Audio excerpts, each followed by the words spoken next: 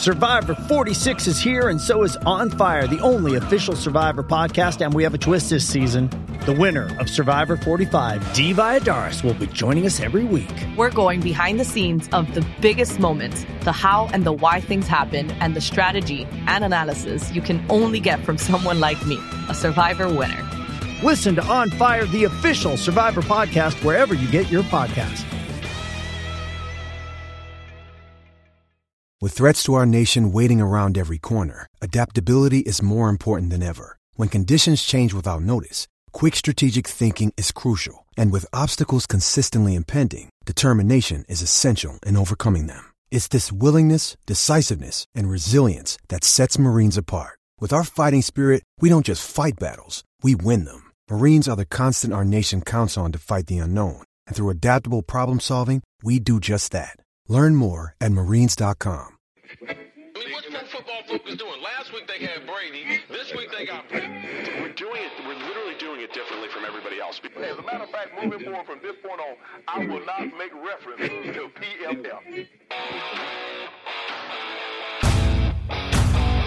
Do you not understand that they are that way because you're Joe Flacco?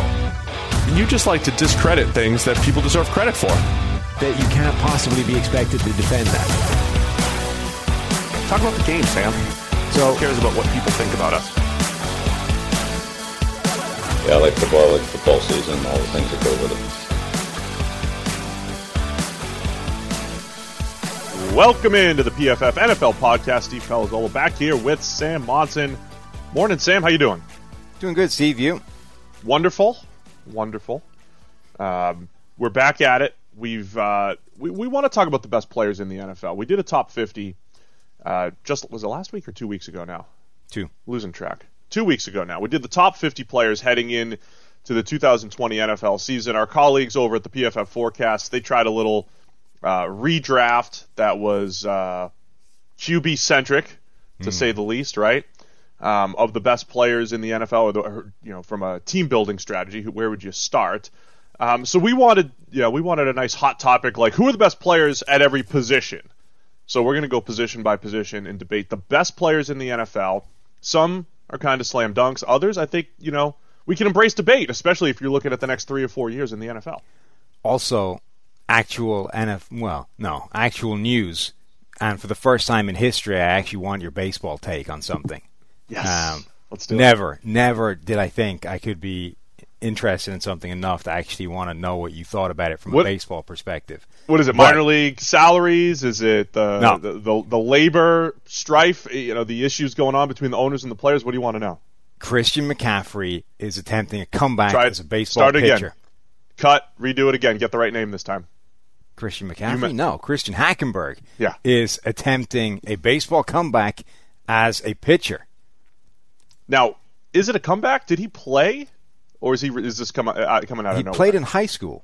Okay, so that's a comeback. Everybody played at some point, right? Isn't that the sort of deal? Well, it's like when we did the sort of team based off other sports. Like, people are like, "Wow, this guy's the obvious choice because he was a Heisman quarterback." Yeah, well, that kind of it almost defeats the purpose, right? If like that guy was actually a dual sport player right up until he had to choose which one to play.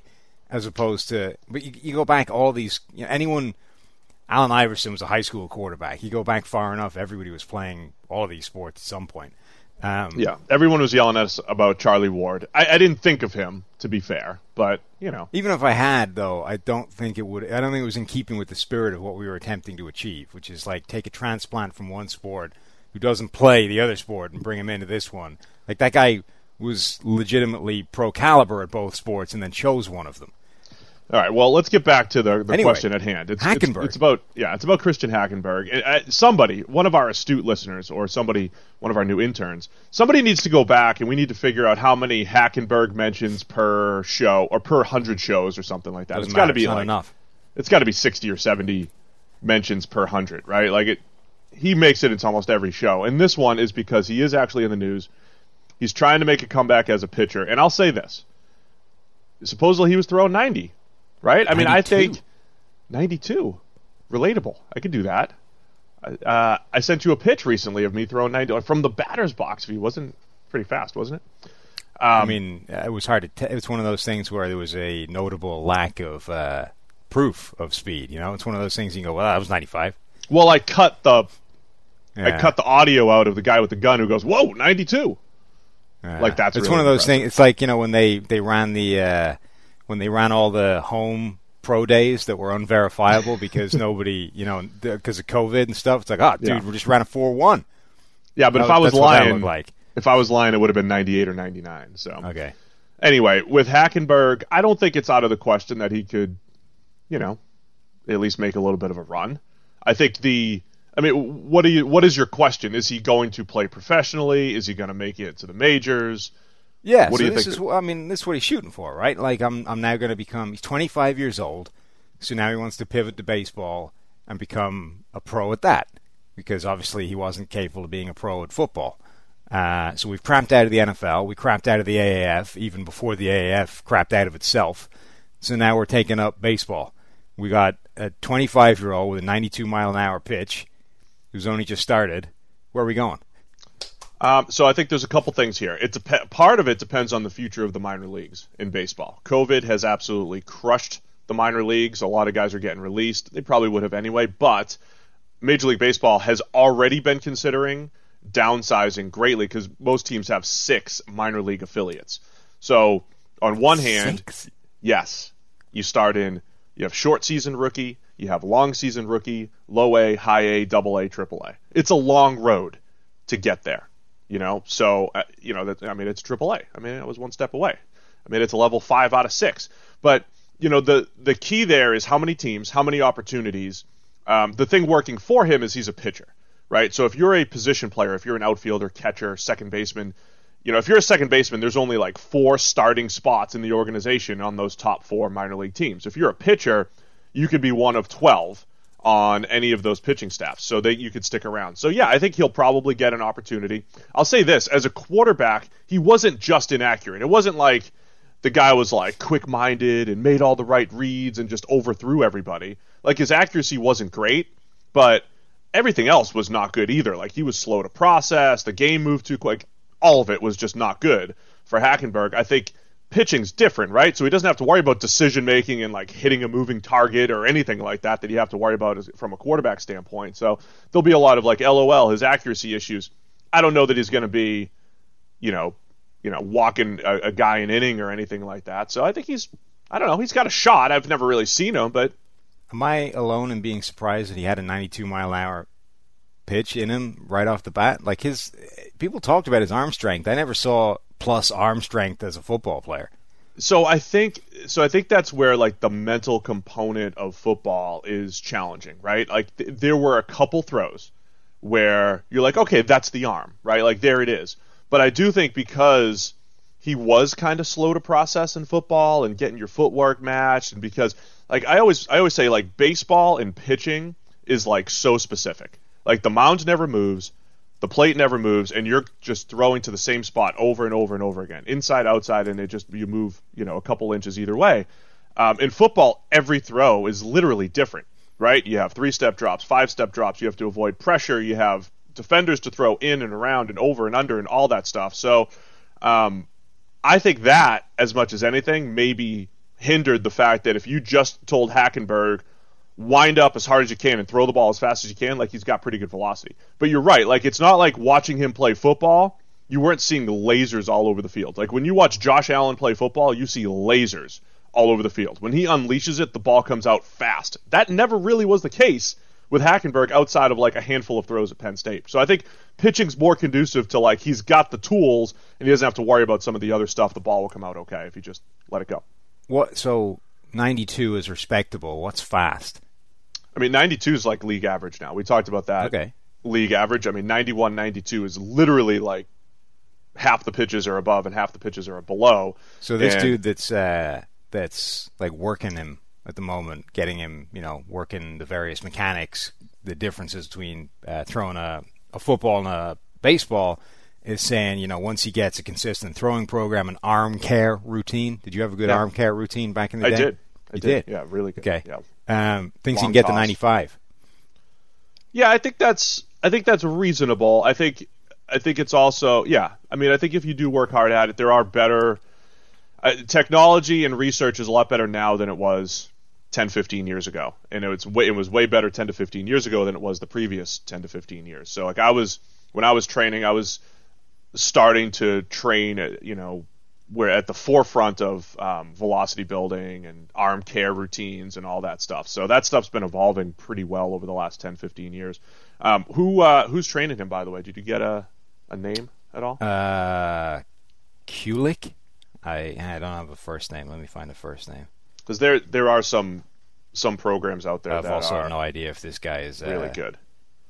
If that's how you pronounce that guy's name. Yeah. Ryan Kulik. Kulik. No, I don't know.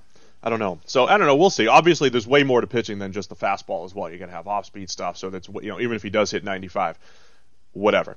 So my final take is this guy is apparently a coach at NCAA Division III Rutgers Camden, and a trainer at All Pro Baseball Academy in Williamstown. Maybe he could have gone a better trainer. No, I know nothing about him. I don't know anything about that guy. So I was a good pitching coach back in the day. Anyway, Will he get a shot in the minors? I think it depends on how many spots there are.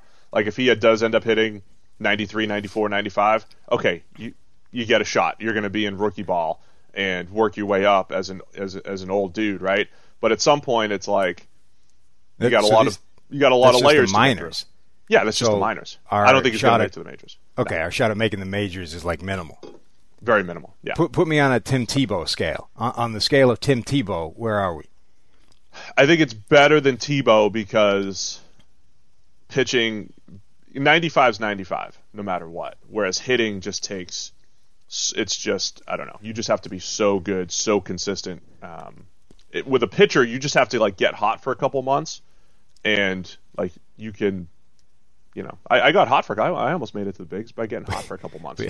But you think he has a better better or worse shot at making it to the majors than he had of succeeding as an NFL starting quarterback? Better. He's got a better shot. Yeah. Better or worse shot of making it to the majors than he had of succeeding as an AAF quarterback?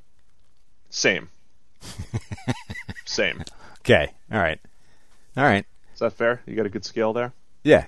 Now I've got a landscape going. I know where we are. That's sight unseen. I've just heard that he's thrown 92. I have no idea. He's also got a really ropey-looking goatee beard going at the moment, which I noticed that. I don't know that helps. It's a bit of midlife crisis. Kind of looks like me in 05 or so. You had some special degrees of facial hair during your baseball career. Agreed. Well, a lot of it was limited by the minor league rules. Right, but you took that in, I think, the opposite direction to which I think a normal person would. Hey, when you suggest a neatly trimmed mustache, that's what I'm gonna give to you. That's what you get. All right, let's get into it. The best players in the NFL. We'll go position by position. We're gonna knock out the entire offense today, or are we splitting this thing? Is this a split pod? No, I think let's get through the whole thing. All right, best players by position. Let's start at quarterback. He was number 2 on the PFF 50. I think we all agree Patrick Mahomes is the guy right now and going forward at quarterback. I think a better question would be, people talked for a while about the post Brady, Breeze, Peyton, Rodgers, Roethlisberger, Rivers, all those guys getting old, right? All those guys who are 38 plus or whatever they are now. After those guys are gone, who will be the torchbearer in the NFL? Patrick Mahomes has come on these last couple of years, but who's going to be with him now over the next 5 or 10 years? Well, so it's interesting, right? It is Mahomes, but I think there's two things. One, I think it's closer between him and Russell Wilson than people assume it is. And two, the other question is, can Lamar Jackson join them? And, does he have another year like he had last season where he was, unanimous MVP? And what does his 2020 look like? And how much longer does he need to be at this kind of level to be in that conversation? The Russell Wilson thing is really interesting because I honestly think you can make the case that right now he's playing at the same level as Patrick Mahomes is. It may not look quite as spectacular because, he doesn't do as many no-look passes or, he doesn't have as many sort of utterly absurd things we've just never seen before that I think is it's a significant part of Patrick Mahomes' legend, that's building up at the moment, is the no-look pass, the kind of utterly crazy. You need those in your highlight reel in order to sort of build up this legacy. So I'm doing this, I'm working the next of our podcast series things. I'm working on this Joe Montana versus Steve Young thing at the moment. And one of the things that jumps out about, you go through this Joe Montana thing, Josh Hermsmeyer just wrote this piece for 538 that was basically which quarterback was better, Joe Montana or Steve Young. And Steve Young's stats are all better. Now, we know that stats can be manipulated a little bit, and I sent you that story about how his first touchdown pass for a 49er was basically a mistake. He overthrew the tight end and accidentally hit Jerry Rice streaking in behind him for a 40-something yard touchdown. Like, those are the kind of things that can warp a stat line. But the other thing is that whatever Joe Montana's stat line was, his career was almost punctuated by these signature insane comebacks, like right from the start. So in college, you've got this game against Air Force that he leads this big comeback in while he's still buried on the Notre Dame depth chart and isn't a starter yet. Then you get the chicken soup bowl where he's like dying of hypothermia in the locker room and they keep wheeling him back out every now and again, executes this comeback. Then I think year 2, when he's in the NFL, he leads this absurd comeback against the Saints. They're like 30 points down. He brings them back, win it in overtime. Then you've got the catch, the Cowboys game. You've got the first Super Bowl. You've got the second Bengals Super Bowl. It's just this series of like game after game after game. There's a crazy Montana comeback somewhere along the line. And whether or not on a sort of down-to-down basis he was better than Steve Young, he almost built up this legacy that at some point becomes like a self-fulfilling prophecy, right? Whether or not it was like a real thing or not, everybody that was playing with him believed in it. So you get these guys like Ronnie Lott who are 100% convinced that it doesn't matter that we're 25 points down. We've got Joe Montana, and at some point he's going to bring us back. And that's almost like it is with Mahomes. It's like you need these sort of crazy, insane plays that only he can do that build up this myth and this legend, and at some point it becomes sort of self-fulfilling. Russell Wilson, I don't know necessarily has those, so we see like a difference between the two. We've talked a little bit off air about the Young Montana and Josh's article, like that comparison. So from a quarterback play, right? Like, we're not supposed to do this at PFF, right? Every play matters. Every play counts. We grade all of it. We add it up at the end, and here's your grade. But we also do all of this inherently knowing we're not capturing 100% of performance. And I think we all acknowledge, and anybody who's done just putting numbers to performance or analytics or however you want to position it, always acknowledges that like other things exist, right? That maybe you're not capturing. So where do you stand as far as, say, in a Montana Young debate, in a Brady Manning debate back through the years, all of that stuff, right? Do you think there is something to a little bit beyond the numbers, whether it's the ability to always step up at the right situation, winning in all situations? And that's the one other piece of quarterback play that I'll say. Game situation is different, right? You play the game differently than when you're up 10 versus when you're down 10 versus a tie game, fourth quarter versus first quarter. All of that stuff changes, and it's very much in the quarterback's hands how you play the game in all of those situations. So all that said, where do you stand on, say, Montana and Brady have they're legends when it comes to clutchiness. Mahomes, I don't know, like he has that nice fourth quarter comeback in the Super Bowl, and I don't know if that's so much legend as much as it's like, hey, Patrick Mahomes is awesome, like he'll get you. Where do you stand with those guys versus, say, Steve Young, Peyton Manning, even Drew Brees, who's been good in those situations but doesn't necessarily have the track record in the playoffs as like Brady and Montana? So the best case study for this, I think, is Eli Manning versus Phillip Rivers, because I think Phillip Rivers was objectively a better quarterback for almost the entirety of their careers, but Eli Manning had two genuinely significant Super Bowl runs in which he was a vital component of winning those games. So the 2011 season in particular, like he was the reason they got there and then won. The 2007 season, he was a big part of the Super Bowl win, even if that team was more defense driven. than Eli driven for like an extended period of time. But the bottom line is he has like 2 real signature times where he stood up and dragged that team further than it should have gone. Phillip Rivers, if anything, has consistently gone in the other direction. So when the time has been biggest, most critical for him to stand up and be counted, he hasn't. And I think there's something that makes it a debate. Like this idea of, is Eli Manning a Hall of Famer or not? I keep coming back to, I don't honestly know. I think there's a real case that you can put him in the Hall of Fame based on those 2 postseason runs. But you have to acknowledge that that's basically what you're basing it on. Like, otherwise, his career is less good than Phillip Rivers. So I think that's kind of where you end up. You have to use the same reasoning the other way with Phillip Rivers, right? Is say, like, is he a Hall of Fame quarterback? And I honestly think, like, statistically, yeah, Rivers is outstanding, like, throw for throw and all that stuff.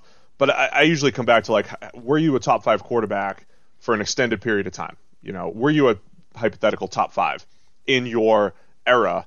And Phillip Rivers was, like, a couple times, right? Like, Phillip Rivers should be a fringe Hall of Famer as well. A lot of people think he's a slam dunk and don't think Eli is.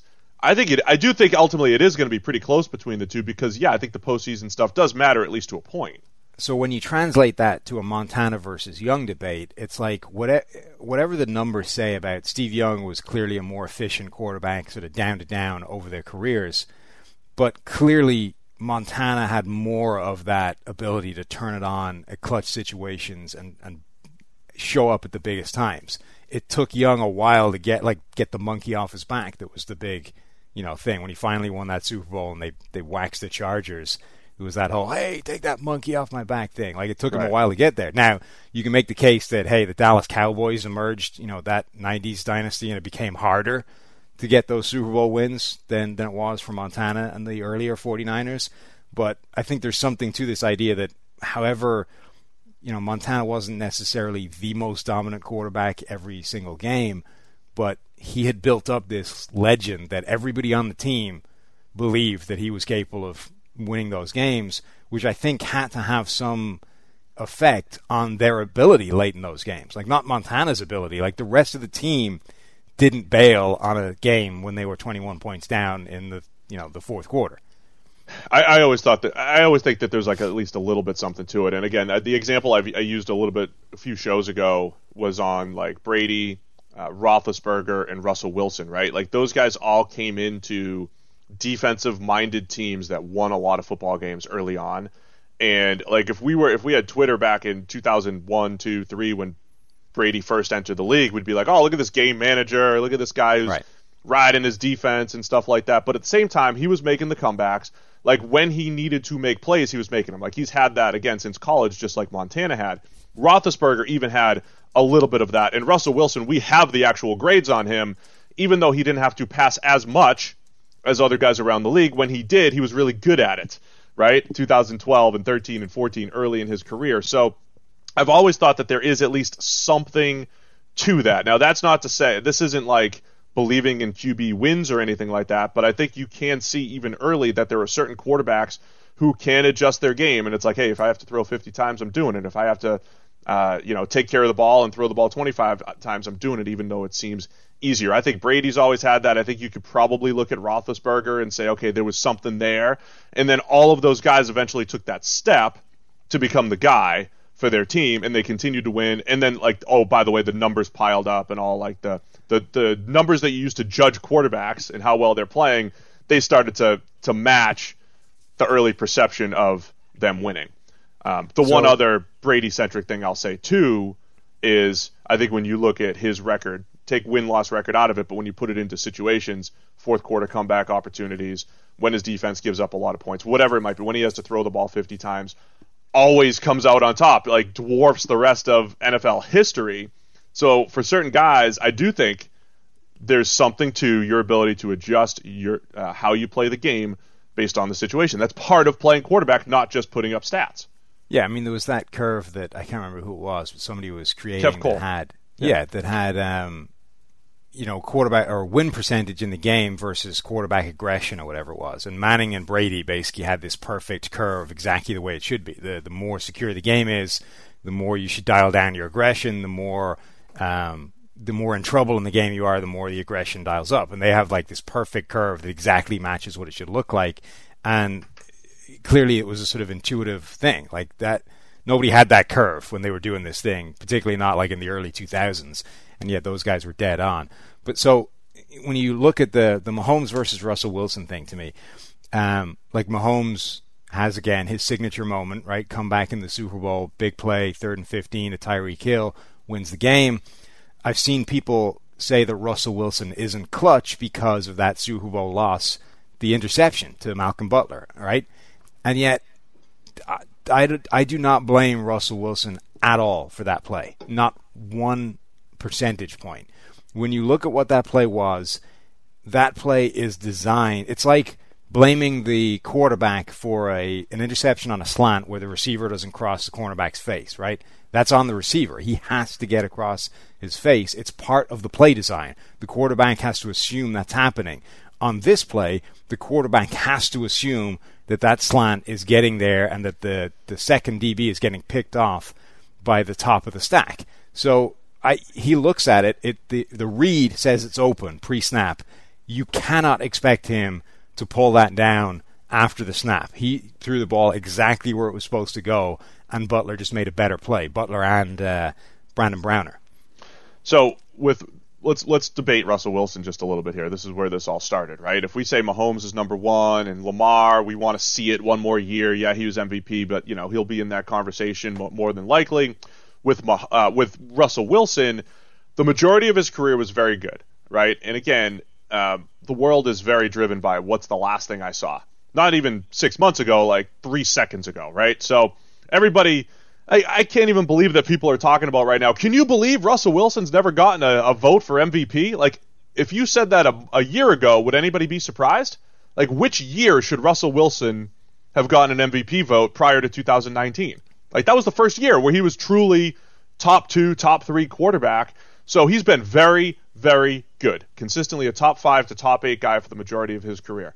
Has he taken that next step forward? When we come to the clutch component, I mean, I don't think there's even a debate. Wilson's had years where his fourth quarters were just off the charts incredible. Like, he has the it factor as far as the fourth quarter goes. I think the bigger question is, why doesn't his team trust him quarters 1 through 3, right? Why don't they trust him to throw the ball 40 times per game? Because if I had Russell Wilson, I think I would do that. That we've discussed this many times before too. Is it because, when they have unleashed him a little bit, it's a little uncomfortable. There's more 2nd and 9s and 2nd and 10s, or 2nd and 10s really, than you would normally have if you're running the ball and now it's 2nd and 8 or 2nd and 7, right? Did you end up digging into that a little bit as far as how Wilson does with more pass attempts and where that lands? So over his career, he's worse than the best quarterbacks he's worse than the Bradys, the Mannings, the Breezes. He's not worse than average, like league wide. He's better than average, but we're not measuring him against average, right? We're measuring him against the Bradys and the Breezes and all those kind of guys. Right. But if you assume, so his career, as you say, is like very, very, very good, and then jumps the last 2 years. In the last 2 years, he's been as good as any quarterback in the NFL. So if you limit it to the last 2 years, he's up with Breeze, Brady, and Rodgers, the best quarterbacks that we've seen. But the sample size starts getting really small at that point. Like, we're talking about 12 games or something at that point where he's had. What'd you use for a cutoff? Okay. I use 40 plus and I use 50 plus. At one point, there's hardly any 50 plus, but right. 40 plus, I think over the last 2 years, he's got like 12 of those games or something. Right. But the number, like, you're talking about one game here or there, takes him from being in that realm to being over here. So it's iffy.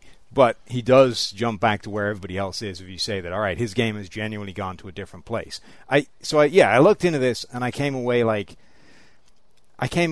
unsure as to what the answer is, right? The Seahawks clearly believe that, hey, we overall have reduced they're doing what they've done what the Packers seem to want to do with Aaron Rodgers, which is we're going to take more of the burden off his shoulders, and overall that will allow him to be better and more efficient on a down-to-down basis.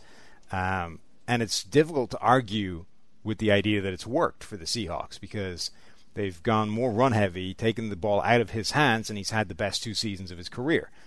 On the other hand, it's it's cause or effect, right? It's hard to know which action. It's hard to know whether it was what caused him to jump up, or if they've just missed out on, they've left meat on the bone by doing that and not taking advantage of the fact that he's been playing better. I honestly don't know, and I don't think they do either. They think that in reducing his workload, they've gotten his best seasons out of him. We're looking at that saying, well, I don't know if that's a cause for that, or if he's just playing better and you've taken the ball out of his hands more. I'll acknowledge there's a possibility that is the case, right? When you describe, so if you play word association with quarterbacks and you say Russell Wilson, like what's the best thing about Russell Wilson? You'd say deep ball, right? Like throwing the ball down the field. If you said Brady or Breeze, you'd say like decision-making / accuracy, right? Say accuracy for Breeze, Brady would be decision-making, short and intermediate game, right? So when you do take the ball out of Wilson's hands and you're a little bit more play action centric and all that stuff, you are playing to his strengths. So just because Wilson isn't known as a Brady, Breeze, Manning, even Roethlisberger, they've had a lot of games where Roethlisberger, hey, just go throw the ball 20 out of the first 25 plays, right? That's how I look at this, right? There's only a handful of quarterbacks, I think, in history who, when game planning, you're just like, oh, if I have to call passes on 28 out of my first 30 plays, like I'm okay with that. Because I trust putting the ball in his hands to make good decision after good decision, quick game, intermediate. He's going to do it all. He's going to spread the ball around, make good decisions, take a 5-yard pass when it's there, take the shot down the field when it's there. All those other guys have done it. Now, when Wilson's not known for it, and at times you do have games where it's like, why didn't you just take that 5-yard pass? Why didn't you just make that good read? Where is this boneheaded decision coming from? He's cut down on those in recent years, but again, is that because he's protected and not having to make 40 or 45 of those decisions over and over and over again? I think it's like a legitimate debate, and it's not as simple as this guy's awesome, therefore throw the ball 25% more of the time. It's not that simple, but I would rather take that shot than handing it off to Chris Carson or Rashad Penny or whoever else is back there over and over again. And I think the fact that it's a discussion is the reason that he's separate from Patrick Mahomes. I think on a play-by-play basis, they're honestly at the same level, but Mahomes is the guy that's being leaned on to do that, as many times as they need him to, whereas the Seahawks, whether they're right or they're wrong, are trying to take the ball out of Russell Wilson's hands more than the Chiefs are with Mahomes. So at that point, even if they're wrong, the fact that it's an unanswered question, I think, has to separate him from Mahomes. We've always used this like mythical top 8, right? Like here are the top 8. It's not really mythical. I think, again, I've used this point, but if you look at all of the best PFF passing seasons back to 2006, 90% of them come from 9 guys. Right? There are, at any given time, there's like this top 8 in the league that have been separate from the rest.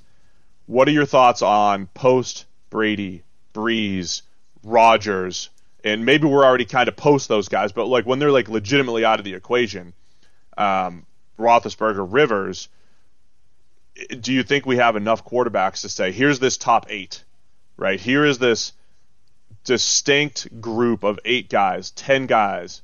Is it only going to be 6? Like, how many guys will be that next top tier in the future? We have Mahomes, Russell Wilson, say Lamar Jackson. Does Joe Burrow end up in that mix? Does Trevor Lawrence or Justin Fields end up in that mix? Is Dak Prescott, Deshaun Watson, are those guys in that mix? Or are they too volatile year to year to even trust them? Or is just the rest of the league play is going to drop just a little bit when those old guys move on? That all of a sudden Dak's a top 8 guy, Wentz is a top 8 guy pretty consistently year in, year out. I think it depends how this last couple of years where the quarterbacks pan out. I mean, obviously we've got Wilson, we've got Mahomes, we've got presumably Lamar.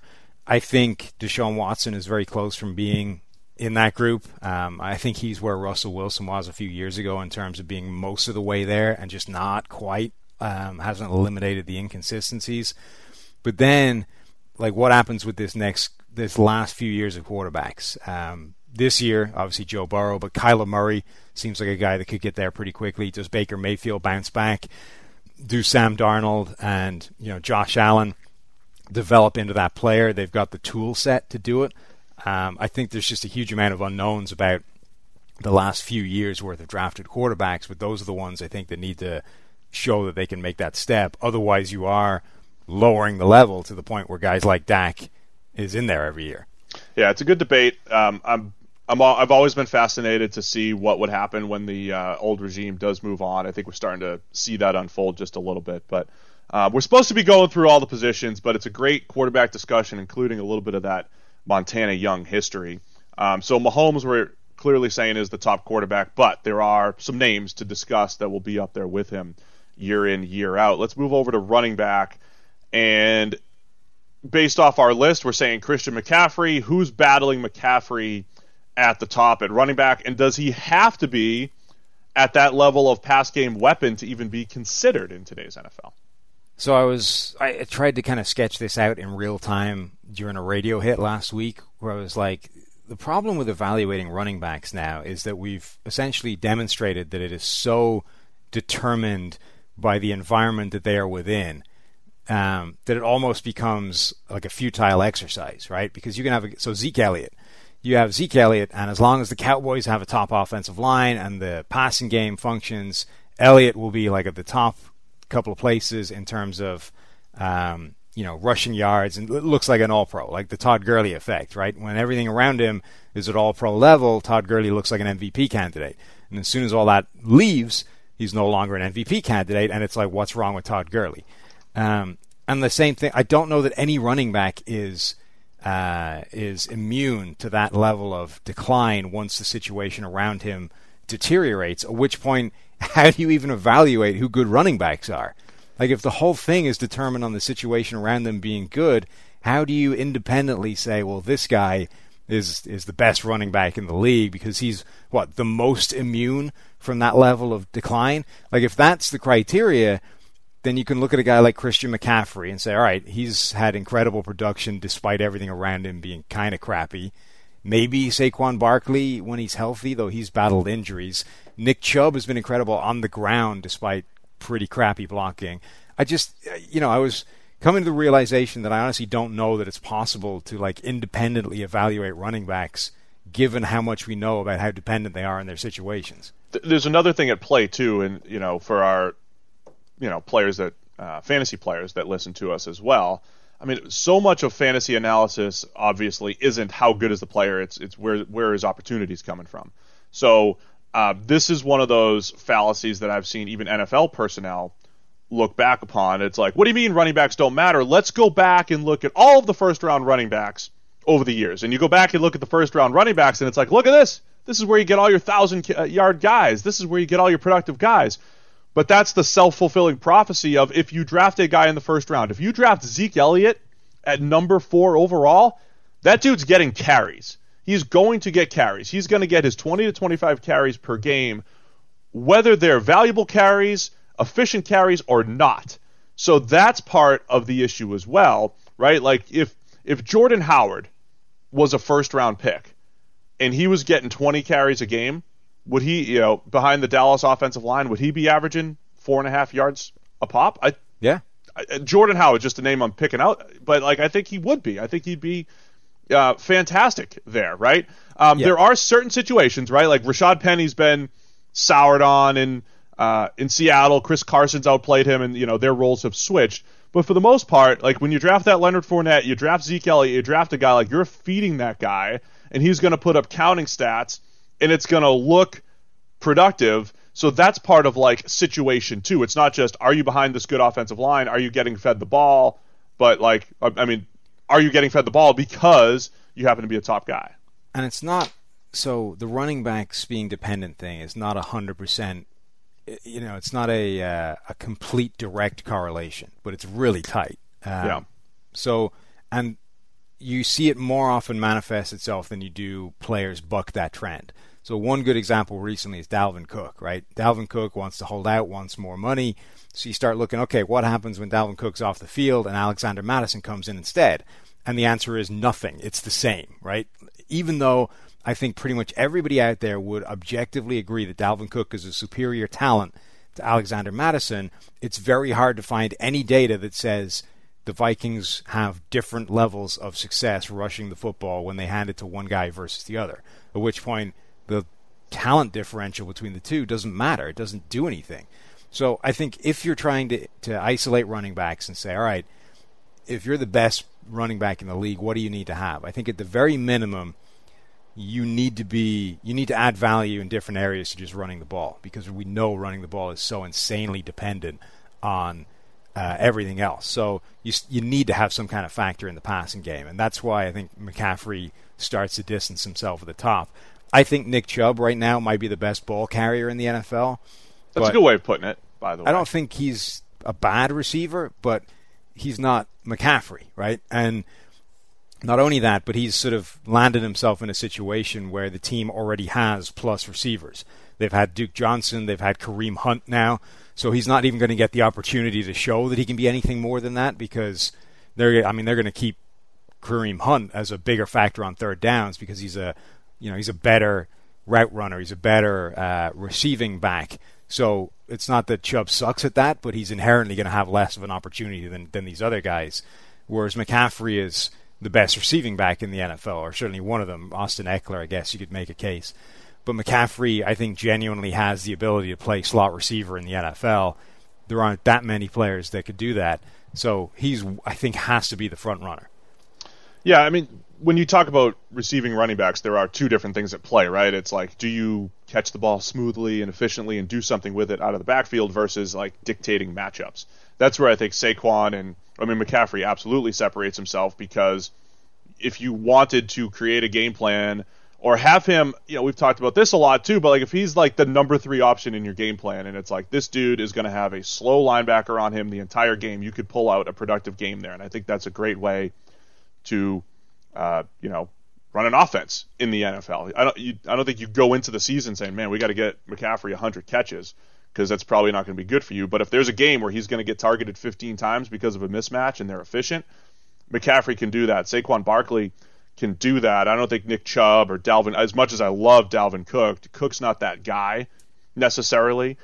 Chubb's not necessarily that guy. Zeke Elliott's not really that guy either, the guy that you're going to line up all over the field and create mismatches. So I like the concept of Chubb as the best ball carrier. I look at Saquon and say, man, if that run blocking comes together, there's nobody I'd rather have with the ball in their hands behind a good run blocking line than Saquon Barkley, because I think he's got the best big play potential between his ability to break tackles and then run away from defenders. So there will be a year where Barkley averages like 5.3 yards per carry or something ridiculous, because the run blocking comes together. And I don't know what he averaged his first year, but he just had so many negative runs. He's not great at what Nick Chubb is really good at, which is like, hey, here's this negative 2-yard run that you just turned into 4. Barkley's more likely to have those negative runs. We need to mention Derrick Henry, otherwise people will complain that we didn't. So Derrick Henry, I think, is a great example of how dependent the running back stuff is, right? It's not that Derrick Henry is bad, but Derrick Henry was 11th in the league in rushing before they made a change at quarterback, inserted a guy who played like the best quarterback in the NFL over the course of the season. Suddenly Derrick Henry becomes the rushing champion. Also, the Titans' offensive line massively improved over the season. Like, even including the first 6 weeks of the season, the Titans ended the year as the 6th best run-blocking offensive line in the NFL. The Browns with Chubb were 24th, and yet those guys basically had the same season in terms of like yards per carry. I think it was 5.1 for Henry, 5 for Chubb.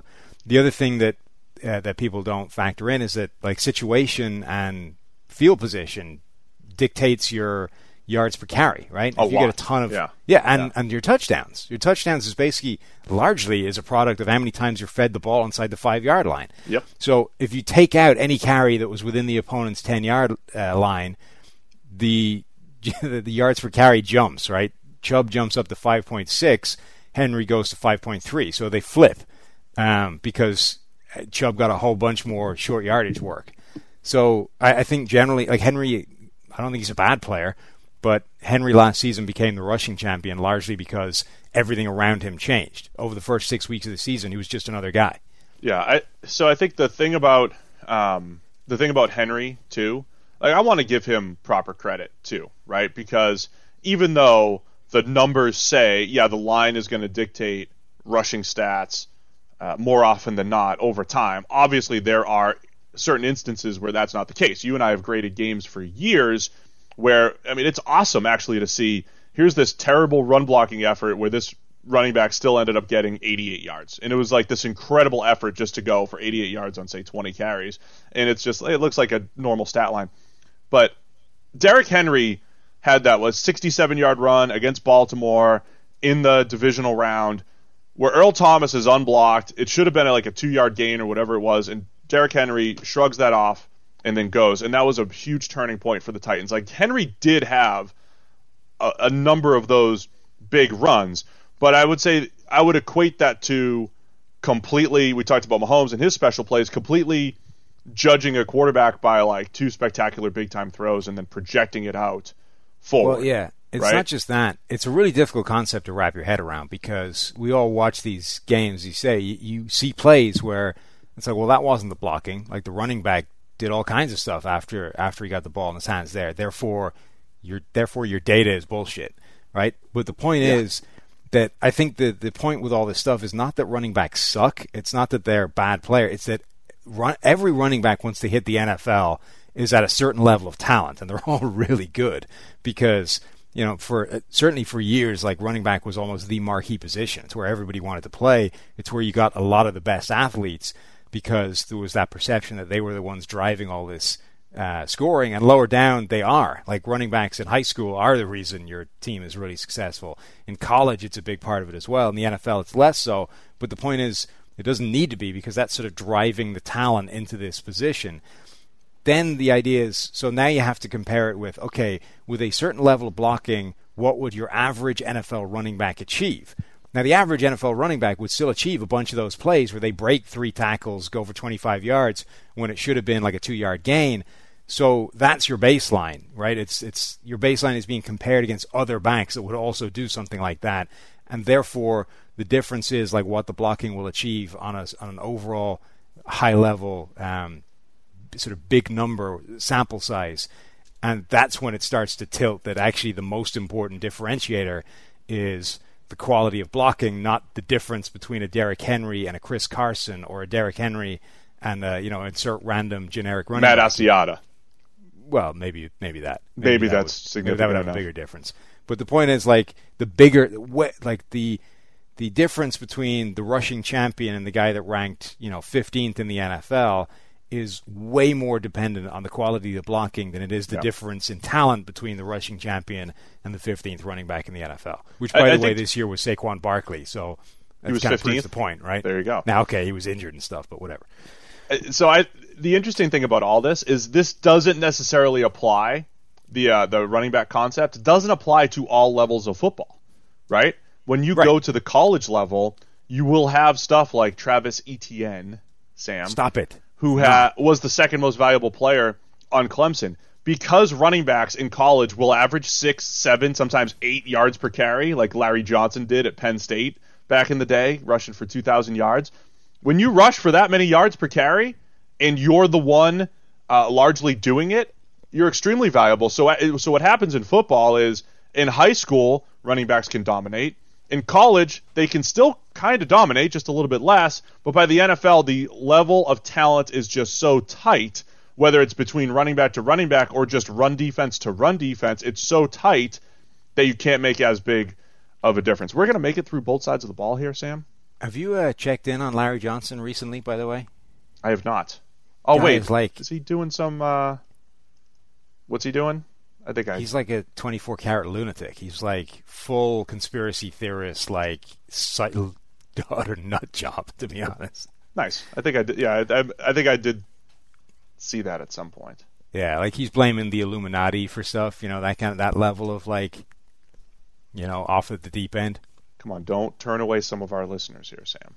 The Illuminati listeners? Hey, their downloads count too. How many? I don't know. We let us know. We don't have that level of analysis. Let us know how deep your conspiracy theories run. I mean, right, Pete Carroll could be listening. He's in that boat, right? Pete Carroll's an Illuminati believer? No, more of a 9/11 truther, but isn't that connected? I don't know. I haven't dug into it too much. So I forgot to even put it on the sheet because we never treat these people as humans, but fullback, right? The best fullback in the NFL in terms of actual like traditional fullback is Anthony Sherman. In terms of modern day receiving fullback, it's Kyle Juszczyk. Next. Beautiful. The Juszczyk. All right, let's go to wide receiver. Julio Jones was the top receiver on our list. We didn't have that much debate. We always talked about yards per route and how efficient he is there. He wins at every level of the field. Throughout the majority of Julio's career, I think he'd been battling Antonio Brown and a little bit of Calvin Johnson, right, for the top spot. Tail end of Andre Johnson, maybe. But those were the top guys. Am I missing any? Like, there was 1 year of Odell Beckham where it looked like he was going to join the mix because of how he won, which was doing everything. Odell Beckham hasn't lived up to that hype since his rookie year. So I think with Antonio Brown moving on, with DeAndre Hopkins not being as complete as Julio, as scary as Julio, Michael Thomas is moving forward a little bit, but I think it's Julio. I think Julio is still the gold standard. I mean, you draw up sort of who's the best at all these various things. Julio's still, either the best or right up there with the best in every single category. I think every other receiver has at least one, maybe flaw is a harsh word, but one questionable facet of his game, even if it's like the Russell Wilson thing where it's not even a negative, it's a question mark. So like Michael Thomas's lack of use is a deep threat, right? It's not that he can't do that, it's just that they don't ask him to, at which point it's something we don't really know compared with Julio Jones where it's obvious.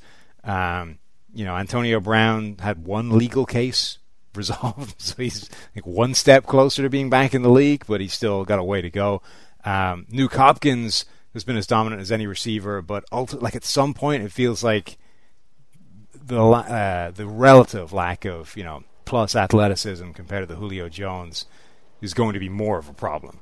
Like, I know he's just consistently been trucking despite that, but at some point, like if you're giving these two guys an abstract and you're told, right, they're both incredible at all these things, but one guy runs a 4.3 and the other guy doesn't, I'm going to take the guy with the 4.3.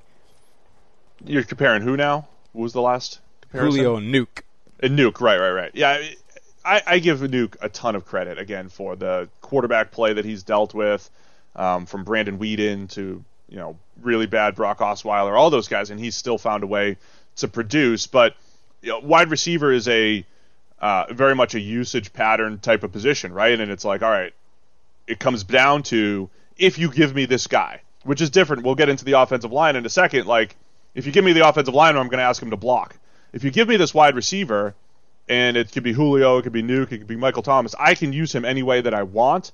Julio Jones gives me the best range of options and the best, most efficient range of outcomes because of his ability down the field, intermediate, after the catch, everything that he does. Catches the ball efficiently. People complain about his touchdowns, but just like rushing touchdowns, they're usually opportunity driven, even though he had that 1 year where they kept trying to feed him. I think they just needed to be more creative with that. I also, with the Nuke thing, I generally don't love the idea of forcing a quarterback to target a guy that's not open. That doesn't separate as much as other guys, right? So, even if a guy is a consistent talent in terms of winning contested catches, I don't think it's a good thing for a quarterback to get in his brain that I should be feeding this guy the ball even when he isn't open. So it's a little bit like Matthew Stafford when he had Calvin Johnson versus when he didn't. The idea that I should, when in doubt, just sling the ball in this guy's direction, I don't think is a good thing for quarterback's overall development. I think he's better served to see a good picture, like a legitimate picture when this receiver is. So you look up, Julio is open, so he gets the ball. I think that is a better thing than just defaulting to slinging the ball in a guy's direction. You can have too much trust in guys. Yeah, but that's what I mean. So whether it's because he's Nuke Hopkins and he's always going to win contested catches, or whether it's because it's Calvin Johnson and that's just where we go with the ball, like whatever reason, I think when you're being led into throwing the ball, giving a guy targets that he hasn't necessarily earned with his route running, I think is not a good thing for a quarterback generally. So whether that's Nuke's fault or not, I don't love that is a potential side effect of his play. I don't want to completely repeat everything. We do repeat ourselves. I know I do it all the time. Repeat ourselves a lot on here, but we have also discussed if we were starting a team is there a little legitimate debate with Tyreek Hill, off-field stuff aside, just focusing on the actual football play and what you can do with him as a football player, the deep threat, the gimmick stuff, the fact that the Patriots legitimately double-teamed him 15 times in a game before. There might not be a player in the NFL that takes as much focus of the defense as Tyreek Hill, and the fact that he even made Alex Smith throw the ball down the field because he was that good of a deep threat, I think says a lot about his ability to elevate an offense. Yeah, no, I think you could make a case that Tyreek. I think Julio Jones is still the gold standard, but if you were starting a team from scratch and had to pick one wide receiver, there's a pretty good chance I think I would take Tyreek Hill. All right, let's move on to tight end, and I think top two guys on our list was George Kittle and then Kelce, right? Yep. The difference has always been the run blocking, and even if we say the run blocking doesn't matter as much as what you do in the pass game, Kittle's the closest thing to Gronk that we've seen, I think, as far as his after-the-catch ability and his ability to win in various different ways. As great as Kelce is, Kelce's, I think, a little bit more athlete than overall pure power and speed and agility player like Kittle. Yeah, the question really is whether Kittle can back up what he did last year, which was a pretty insane season. Kelce has been, probably the best receiving tight end in the NFL for a number of years. You could argue that he's a better receiver, pure receiver than Kittle is. You could argue he was better than Gronk for a lot of that period as well, or at least at his level. You're right. The thing that differentiated them was blocking, and it's not that Kelce's a bad blocker. It's just that he's not a dominant inline force the way those guys are. Yeah. Like Kittle and Gronk were able to go or match up on defensive ends, guys that outweigh them by 20 pounds, and they're also able to crush safeties or corners if a team sticks a corner on them. Like that video of Kittle driving some poor safety. Who's it? Robert Alford, maybe? Like into the end zone, just burying the dude 5 yards, like giggling as he did it.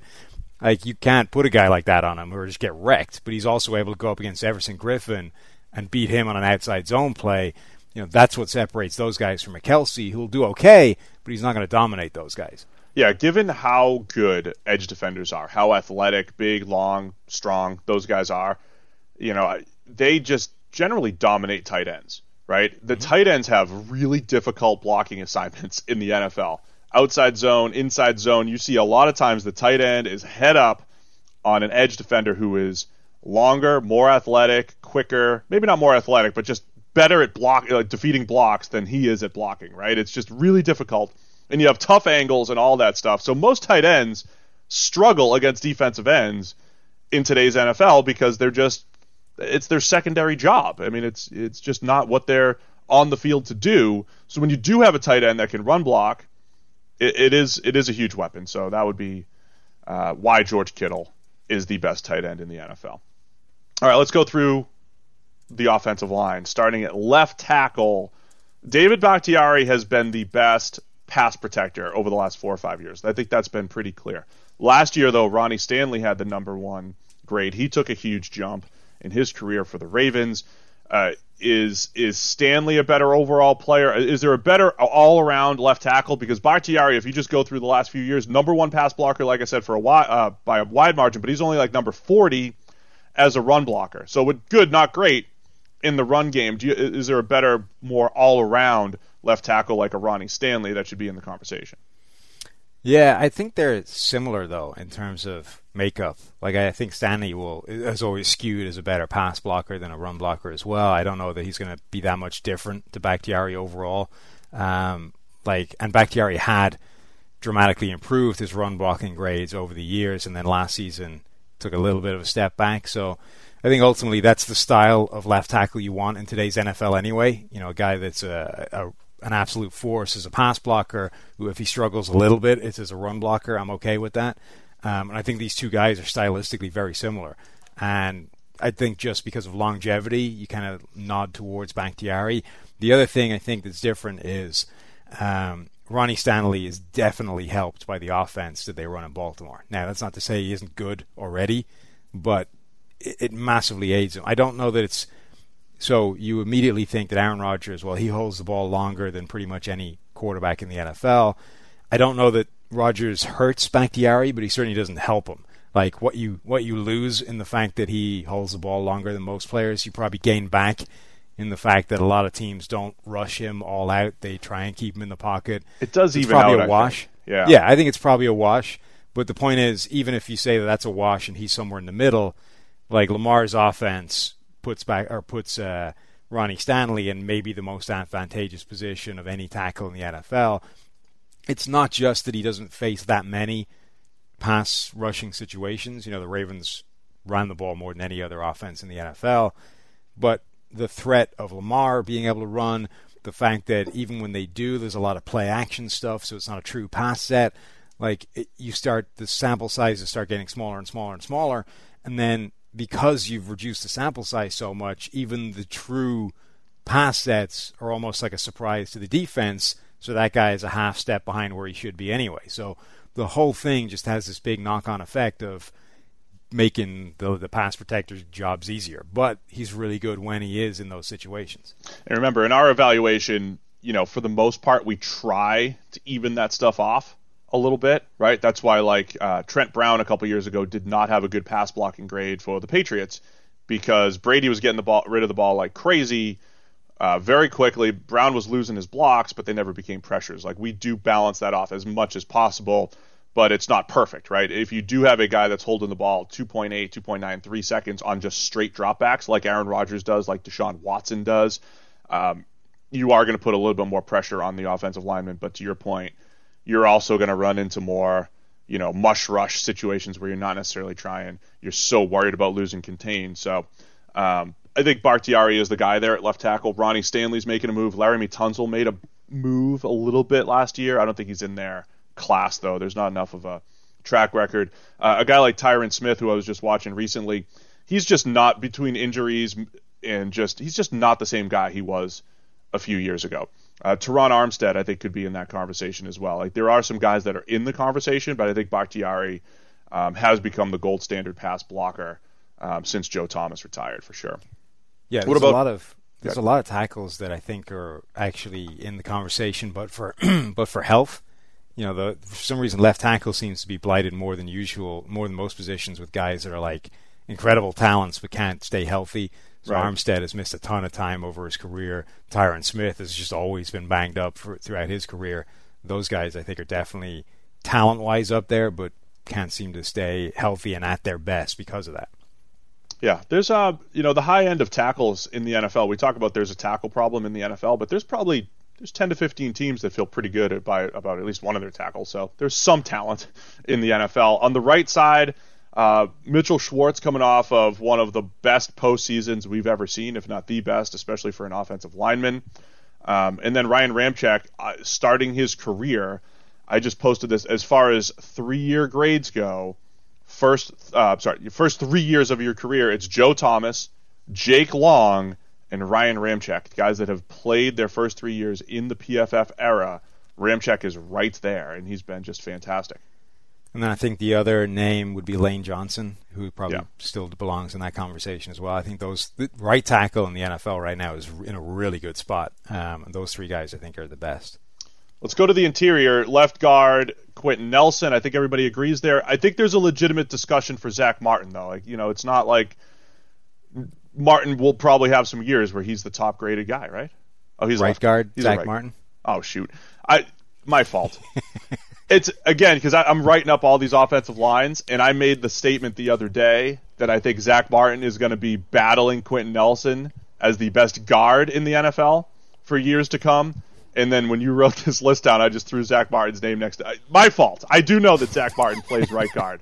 But I think the battle for the best guard in the NFL over the next few years will be Quentin Nelson, Zach Martin, a right guard, and Brandon Brooks, a right guard. I think at least those three guys are in the mix. But Quentin Nelson, as far as left guards go, I think he's already the top guy. I think he is. And I don't know that there's anyone that's really going to get close to where he is or he's going to be. The next two guys in terms of grading last season were Joe Thuney, Joe Bitonio, who's one of the best pass blocking guards in the NFL, but isn't the run blocker that Nelson is. So I just don't see an obvious challenger for Quentin Nelson at left guard anytime soon. Right guard, I would say Zach Martin because of his track record. Recent years, though, Brandon Brooks has absolutely made a move, right? I keep the story of Brandon Brooks last season is nuts, right? Achilles injuries they're not easy injuries to come back from, even today. And even when you come back from them, the first year you're back, you're normally not the player you were. It normally takes at least a season for you to get your feet back under you, so to speak, if you tear an Achilles before you see the same player again. Brandon Brooks recovered from a torn Achilles and then had a career year. And not just a career year, but was the best guard in the NFL last season. That is absurd. Like, that should not be possible. It's almost like Lance Armstrong levels of, that's a little interesting. Oh, really questioning him, huh? I'm just saying that's the level of absurdity that's at. I'm not suggesting anything untoward. I'm just saying that is that level of ridiculous that he was able to do that. One of the things I always find fascinating is I love looking at just like height and weight for a player, and it paints a picture in your head, right? Like, this guy's got good size, average size, he's small, whatever. Brandon Brooks came into the league in 2012. He's 6'5", 335. And historically, when you have a guard over 330, the scouting reports, scouts in general are like, oh, he's just a bruiser, people mover, gap scheme, all this stuff. Like, he stepped into a zone-heavy scheme with the Texans. It's been a zone-heavy scheme with the Eagles. Like, the dude moves well, and he's not just a big, burly, bruising, gap run blocker, right? I mean, the dude does it all. And so he was one of those guys that kind of like bucked the scouting reports, right? Like, here's this big guy who probably can't move. Like, people thought he was Mike Iupati, who actually is that guy. Like, he's just going to, down block and sit on you and whatever. Brandon Brooks, since entering the league, 97th percentile run blocking grade on zone runs, Sam. He's really, really good. Yeah. All the way around. And then at center. We caught up some time. We flew through the offensive line. Those poor guys. They need more love. And then at center, we got Jason Kelce over the last few years. Such a unique player because he's the opposite of Brandon Brooks. You're just like, here's this undersized dude who moves like a linebacker in space, but that has fit what the Eagles do offensively. They put him in space a lot, and he's really good. Yeah, he really is. Like, his ability to block on the move in that zone scheme is pretty insane. Like, the agility he has. And honestly, like, he's such a small guy. Like, when you see him compared to like regular, offensive linemen, he's tiny, and it means that he can move at this different rate and different level, and then he's still good enough to hold up against the sort of monster interior players that he has to play against. Is there anybody even competing with him at this point? Yeah. He's been our top guy over the last few years. I think center is kind of in flux at the moment in the NFL. I think, Ryan Jensen, the Bucs signed to this best paid center in the NFL thing, and at the time it kind of looked farcical because he had, a few games where he was the best center in the NFL and then a few games where he was one of the worst centers in the NFL. But last season he played a lot more like the best than the worst. Frank Ragnow, now that he's playing there for Detroit, I think is really kicking into how good he can be. He was a guy that we loved coming out. Eric McCoy played really well right off the bat in New Orleans. If he takes another step forward, he could be cooking as one of the best centers in the NFL as well. Ryan Kelly for the Colts is good. I don't know if he's ever going to become a great center. And then Rodney Hudson is like the I was going to say Hudson, yeah. Rodney Hudson's data for pass blocking is nuts, like legitimately ridiculous. He's allowed, I think, 55 pressures in an 11-year career. There were like Matt Paradis last year allowed 47. Yeah. So just in one season. And Hudson he's allowed 11 over the last 3 years. He allowed 11 in 2016. Hudson. Yeah. 11 in 3 years. And then so he's definitely helped out like a little bit again by the offense, right? Derek Carr gets rid of the ball quickly. It's a fast passing offense, but again, he's one of those guys where even when you strip it all back and you look at the stuff that is legitimate, like one-on-one pass blocking thing, like our Ben Stockwell is going through our all blocking data at the moment, and when you start parsing out like one-on-one pass blocking stuff, again, like he's just on another level compared to any other player that's played center. So there we go. That's the offense. Best players at every position. We're going to get through the defense here? Yeah. This is because we can. It's smaller because we're only doing one interior guy. Defensive interior. Who's the best player, Sam? Well, all right. So in defensive interior, we're going to do two because obviously the best player is Aaron Donald. And it's not close. The gap between Aaron Donald and the next best player at his position is bigger than the gap between any other best player in the NFL and the next best guy at his position, with the one possible exception of Justin Tucker, kicker, and he's a kicker, so nobody cares. Right. But like Donald is just absurd. Like, no matter how you pull the numbers, I keep saying that no matter how good you think he is, you're underselling it. You're underrating just how ridiculous he is. You know, again, Ben's been pulling through this all blocking data, and like Aaron Donald would be one of the best pass rushers in the NFL if you just looked at his one-on-one edge rushing alignments. Like, if you played him as a legitimate edge rusher, he would be as good as the best pass rushers in the NFL. As an interior player, he's just on a completely different sphere of pass rush. He way off on his own. He's so far ahead of anybody else. It's ridiculous. Again, the idea that an interior player dominates the NFL in terms of pressure, rates, numbers, pass rushing, period, would be like a tight end leading the NFL in receiving every single year at a time where where wide receiver is full of the Julio Jones, the Michael Thomas, the DeAndre Hopkins, the Tyreek Hills. It's completely ridiculous, and yet that's what he's doing. Yeah, I like that comparison. I think that makes sense. We always talk about the non-Donald guys to look at. Chris Jones from the Chiefs, Fletcher Cox for the Eagles. I think they're the next two. Yeah. Fletcher Cox, especially a couple years ago, was up there. He took a bit of a step back last year, but I think it's clearly those two guys. But there's a lot of good interior defensive players. Just Fletcher not at Donald's level. Yeah, Fletcher Cox, I think, is the best power pass rusher in the NFL, and then Chris Jones is the best pass rushing interior player in the NFL that isn't Aaron Donald. So I think those two guys are definitely your next two guys.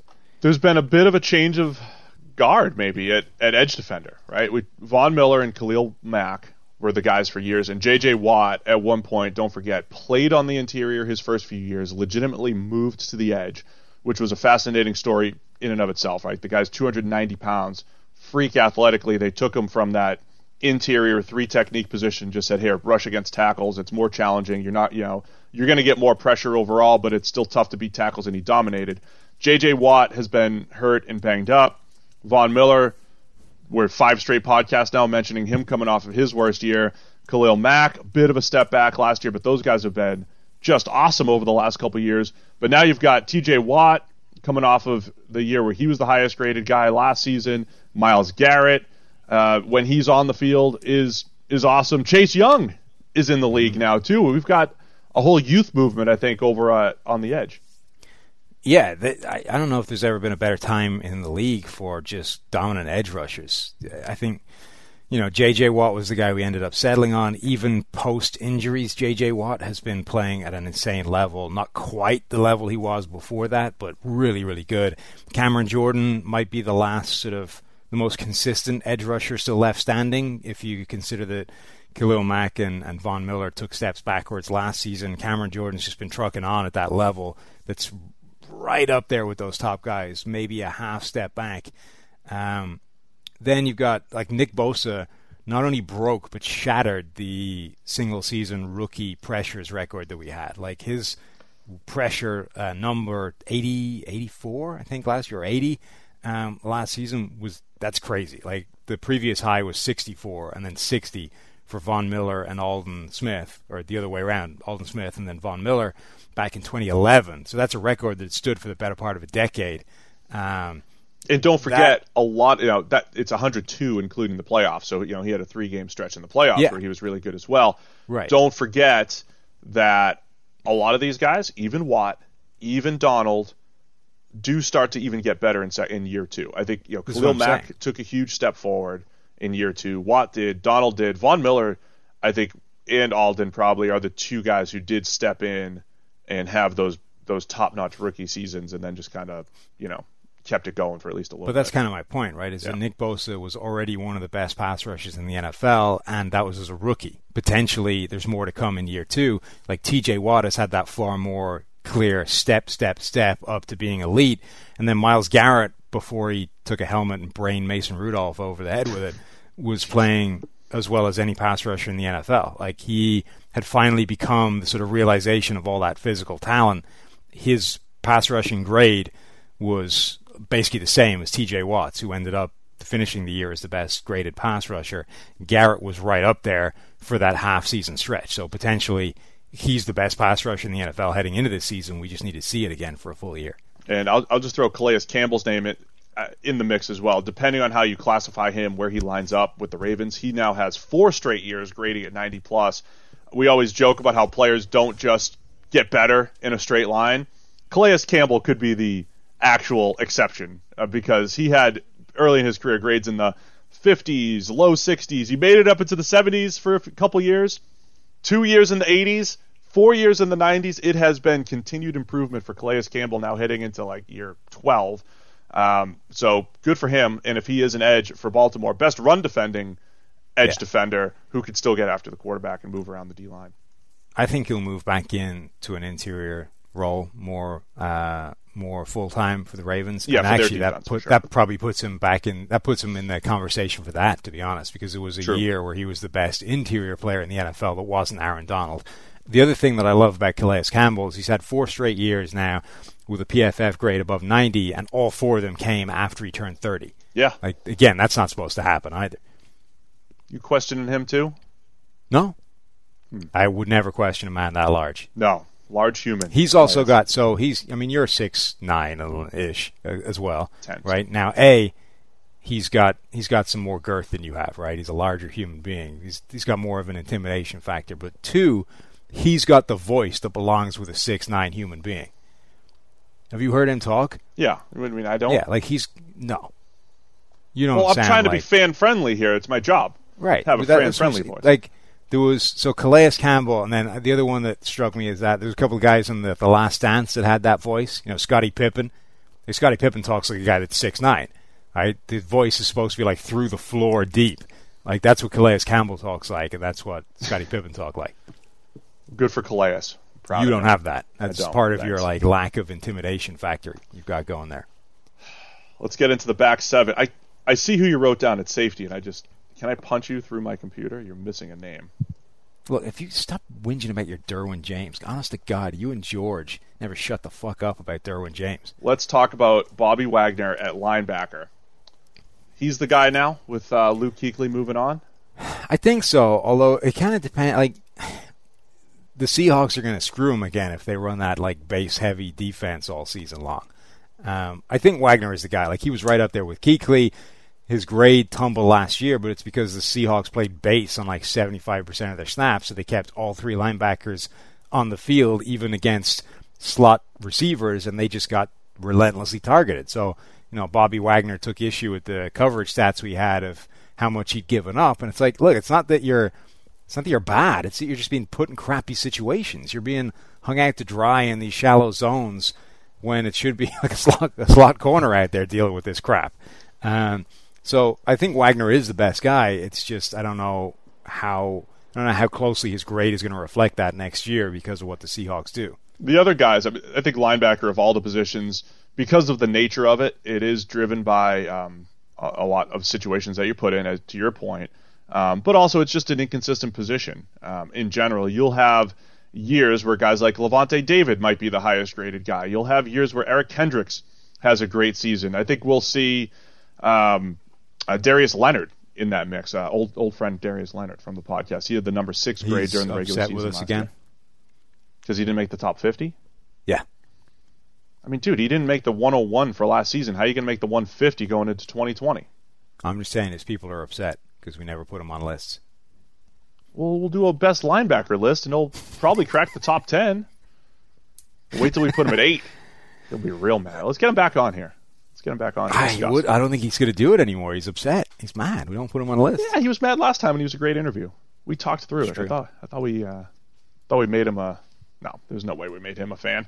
Deion Jones too, the other guy that we always talk about as the modern prototype. Like if you're going to be good at something, be good at covering and range and making plays on the ball. Deion Jones has all of that.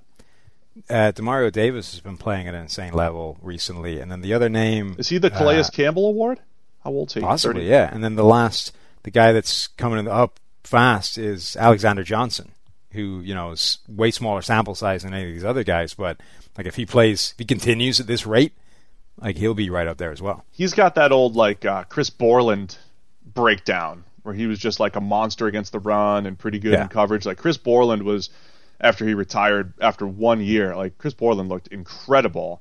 And I think we actually went back and graded 2011 Russell Wilson at Wisconsin, and Borland graded really well there. He would have been one of those guys that we were behind, I think, in college as far as grading goes, who just went third round or whatever it was because he was undersized. I never got to see Borland long term.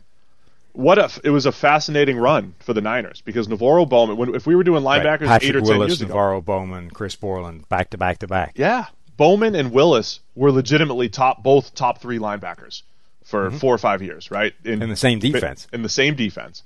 And then Willis retires out of nowhere. Chris Borland comes in and is extremely productive. I think it was 2014.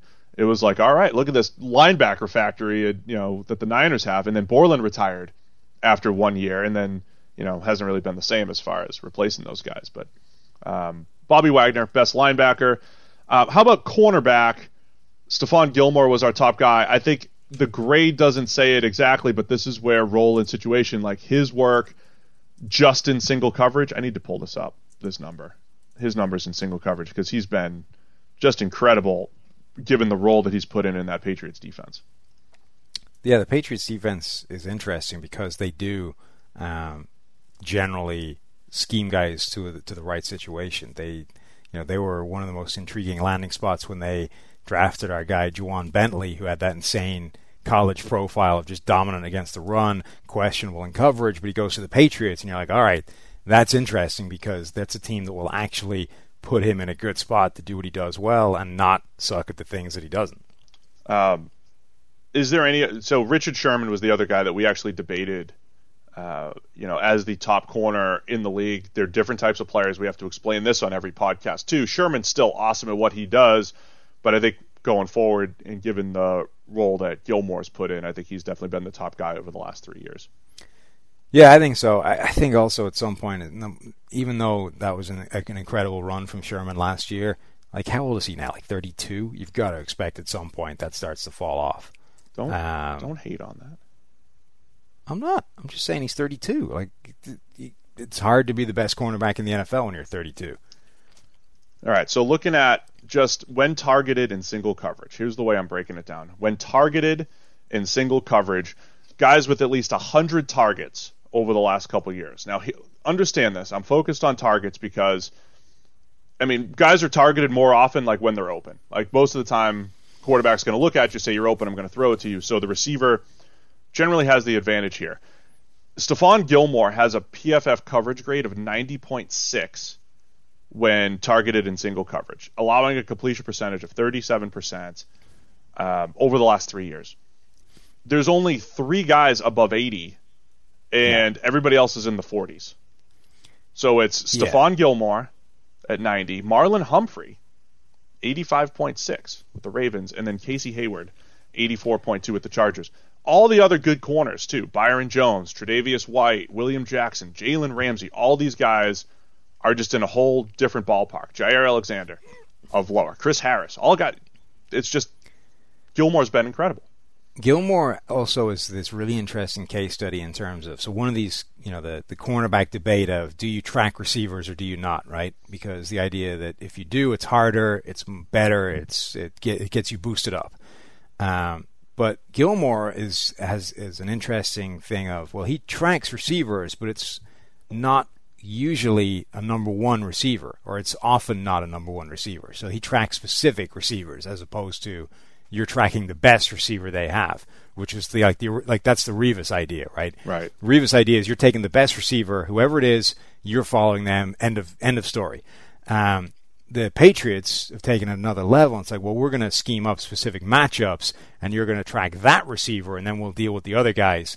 So he's in this fascinating situation of, well, he's being asked to track, which is harder, but he's doing so asked to track a guy that they really think that he will win against every every single snap. So it's sort of like the Aaron Rodgers pass protection thing, right? It's does that net out as a wash?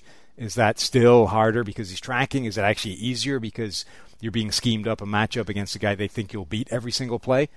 That's a good point too. I think most of the assignments are challenging, but like Tyreek Hill, usually what the Patriots do is say, hey, Stephon Gilmore, go get the best route runner or more of like the high volume guy, cover him. We're going to use more of a speed corner for their speed receiver, and put a safety over the top. So another guy's getting, that double team type of attention. Gilmore is generally on an island. So yeah, it is interesting because sometimes it's not always the most difficult. Right. So I don't I'm not making a point with that. I'm just saying that I don't have an answer to that either, but I think that's something that actually people need to think about and talk about when they're evaluating Gilmore, right?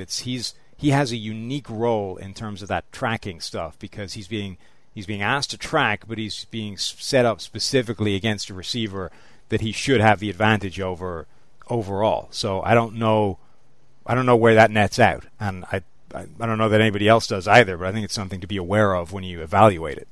Let's wrap up the defense with the safety position. Jamal Adams was the highest-ranked safety. I think him and Derwin James are both right there as do-it-all safeties, just as they were in 2018. Just because Derwin was a little banged up in 2019 doesn't change the fact that they do very much similar stuff. I think Harrison Smith is right up there as well with do-it-all safeties. If we're just going free safety, if we said, give me the next center field, not necessarily center fielder, but guy that's going to play deep half, deep center field, is it Kevin Byard? Tennessee Titans? Or Anthony Harris. Anthony Harris would be in that conversation. Earl Thomas. I mean, Earl Thomas is still there. It's just that the Ravens aren't using him in that role anymore. Yeah. But I think he remains the prototype for that position, like until someone else comes along. Anthony Harris, I think, is that style of player as well. And Byard is maybe the most consistent free safety that we've seen for a while. People were complaining that we didn't talk about Justin Simmons enough on one of the podcasts. He was awesome last year, highest graded regular season safety last year. It was the only really good season that he had. I think much like a lot of these other guys on the list, besides Derwin, he gets a pass. Right. We want to see it for more than one season from these guys. Yeah, so when I wrote the list of like 10 guys that were close and didn't quite make the 101, and the one guy from that list that I, like, if we were doing it again, I would have put on is I think we screwed Kevin Byard. I think he should have been on the list now that I look back. And I think we waited last season too much. Well, he wasn't as good last season, right? But the point is he'd had 2 seasons before that were elite. And so I get shying away from guys who were really good or really bad or really good last season because we haven't seen enough of it. But so an Eddie Jackson, right? Eddie Jackson, elite the year before, not so good last season, so he doesn't make it. Fair enough. But Byard had 2, not quite Eddie Jackson-like seasons, but right up there before that. So I think we should have erred on the side of him going in and didn't. Steelers fans are going to mention Minkah Fitzpatrick. I think so. The Dolphins games did happen as well. He was absolutely torched in week 1. 6 catches for the Dolphins games. Like even if you take out the rest of the just take out the big games and say what was his baseline, and it was nowhere near the big games level. So it's the nature of the safety position, but he gave up 6 catches for 117 yards and 3 touchdowns in week 1 against the Ravens. Okay. He was put into a terrible spot trying to cover Marquise Brown in the slot and all that stuff. Fine. He did make a ton of big plays for the Steelers last year, and this is just like the linebacker position. When you get to the end of the season, and it's like this guy had 5 interceptions and pick 6s and 4 pass breakups and forced fumbles and tackles and all that stuff. You just put numbers out there, and it's like, hey, this guy had this great all-around season. We take a more nuanced approach, taking all the plays into consideration. Safety, this is another, we got to see it again. This is Eddie Jackson in 2018. When Eddie Jackson had an incredible run of big plays, you get credit for that. Good job. It's tough to sustain. Minkah Fitzpatrick's going to be in the same spot. He was not as lights out. I think a lot of the analysis, though, was with Minkah, without Minkah, which was faulty analysis, right? Yes. Weeks 1 and 2, they played Tom Brady with decent weapons and Russell Wilson. Without Minkah Fitzpatrick, they didn't play those 2 guys, and of course the defense got better. So his grade without those Dolphins games in it, just looking at the Pittsburgh games, was 84.4, which is basically the same grade as Jimmy Ward for the season, right? So his grade overall, even forgetting the Dolphins games, was not the same as a Justin Simmons or Jamal Adams or an Anthony Harris, whatever. It was a step down. Then, if you take out that 3-game stretch that started the whole thing and created the hype wagon, where it was insane. You took that out too? So now you take that out, right? There was a 3-game stretch where he was in 90 for 3 straight weeks. He was not anywhere like that from that point onwards. Take that out, and his grade drops to 70, which puts him where, like, Malcolm Jenkins, Jeff Heath, like, it puts him rank average. So let's just say, all right, you can't do that. Those games happened, but that's the baseline you're dealing with. Like, the elite 3-game stretch drags him up from a baseline of, like, rank average safety play to somewhere way more impressive. It's the nature of the safety position, especially free safety, and I think that's why seeing Anthony Harris do it for 2 years, that makes you believe in him a little bit. You have to see bigger sample sizes with safeties, especially as they get further away from the football. Yeah, I mean, Fitzpatrick just did not play as well as that.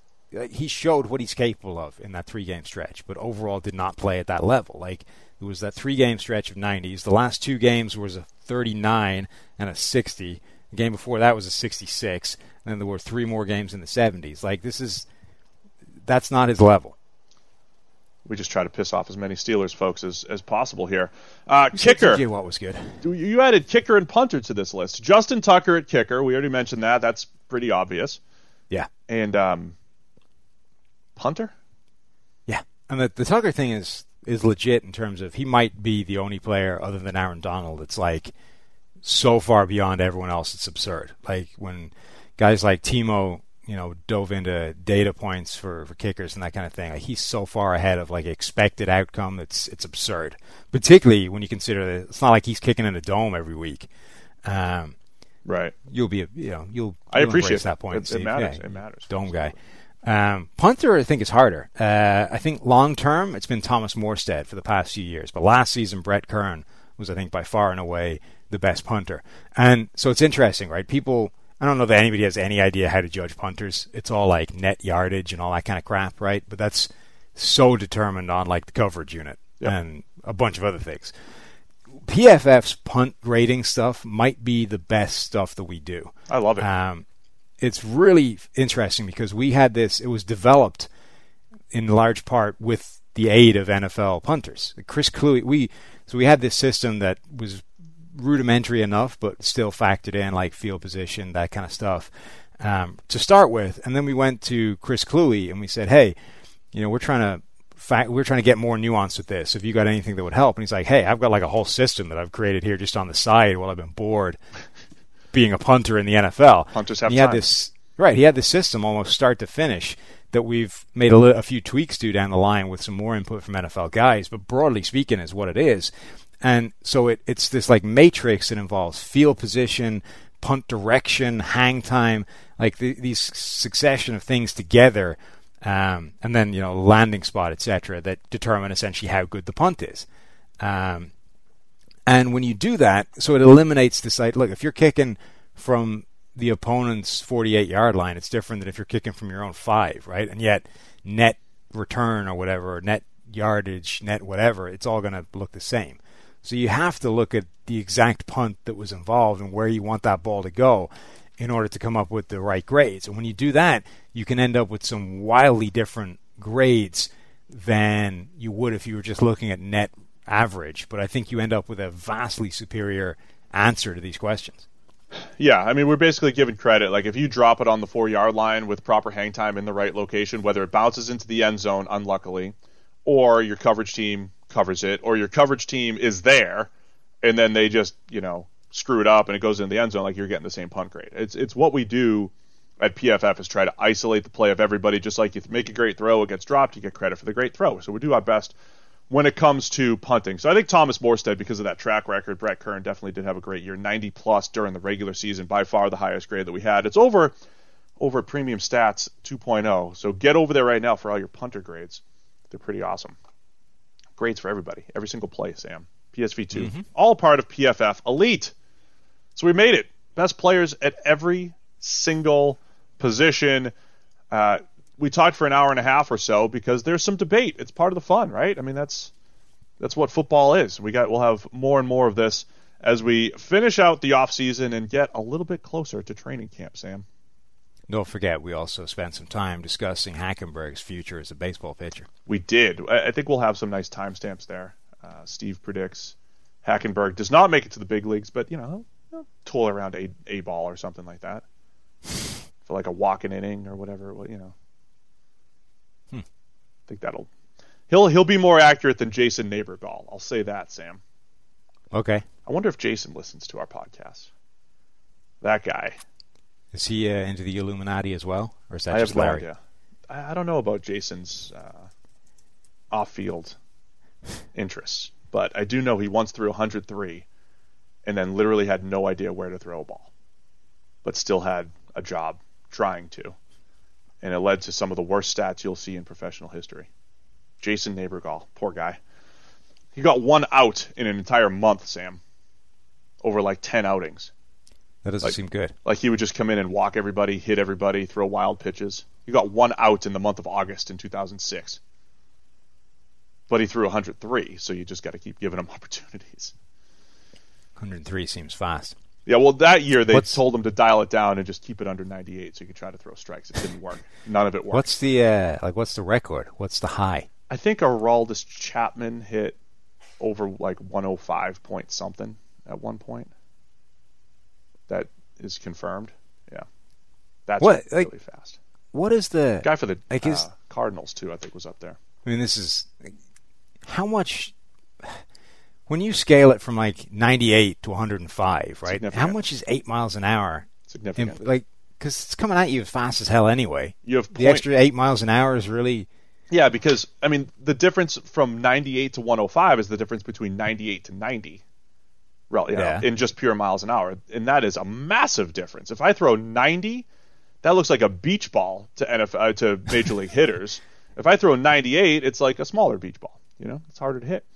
It absolutely, you get 0.4 seconds to make a decision and then swing the bat and hit it. 0.4 seconds. So if you start shaving off of that to 0.35, that's kind of my point. Is if you've got 0.4, like what is the extra 8 mile an hour taking that down to? It's pretty significant because the barrel of the bat's like this big.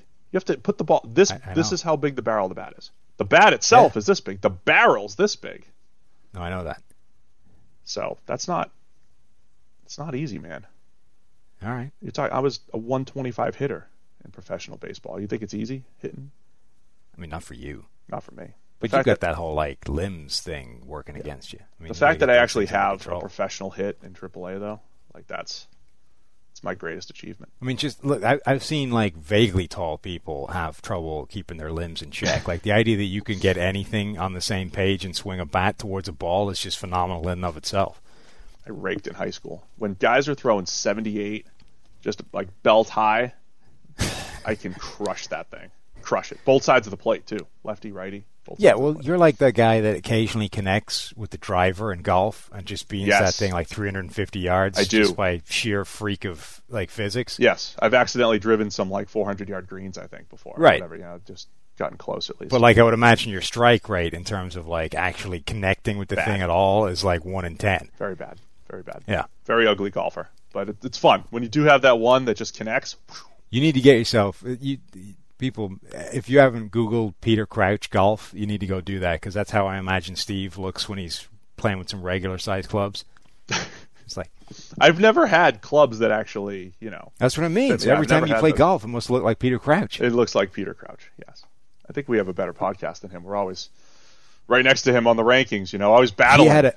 He had an outstanding idea though for a podcast that I think is better than anything we've ever done. Oh no! So there's a former soccer player and manager called Roy Keane, who's like this legendary crotchety old man, right? That just legendarily pissed off and irritated at everything. So, and he maintains this to like people wanting a picture with him. So if you go and like ask him for a picture, he routinely gets like pissed off at these people. So Crouch had this idea of like getting all these selfie pictures of Roy Keane and captioning them with what Roy Keane said when he was asked for the photograph and like having it as an art gallery installation. So it'd be like a picture of this guy standing with Roy Keane while he's holding an ice cream. He's like, "What? When I'm eating my fucking ice cream?" It's just like all these captions. They're just amazing. Like every single one of these is like just incredible. This was the dude's answer. So one of them was like, yeah, but hurry the hell up because otherwise everyone will want one. Like stuff like that. Just every one of these pictures of him just looking annoyed at the camera. Well, some guys like, they're just amazing. Do we have anybody we could do that with? Chris is too nice. Chris Chris handles every photo op really well. Yeah. Nobody wants Neil's picture, but I imagine his reactions would be similar, right? Yeah, No, not I think really. he'd get. No, Neil's a people person. He'd lose himself in the fame. He'd get starstruck by his own fame. That's a good point. He'd enjoy it. That's a good point. We could just capture Neil at the urinal photos or something like that. I can't think that many NFL people that would that hate that as much as Roy Keane would. Belichick, maybe. Yeah, I could see that. He's like sneaky nice though, like off camera. He's just he wouldn't. He would just he wouldn't tell you how annoyed he was. He would just give you the it is what it is. Like the photo would just be him looking like stoic. Another picture. It is what it is. I'm on to the next picture. All right, let's wrap it up. That's enough. Thanks to everybody for tuning in. We'll have another great topic for Thursday. Appreciate everybody. See you guys Thursday.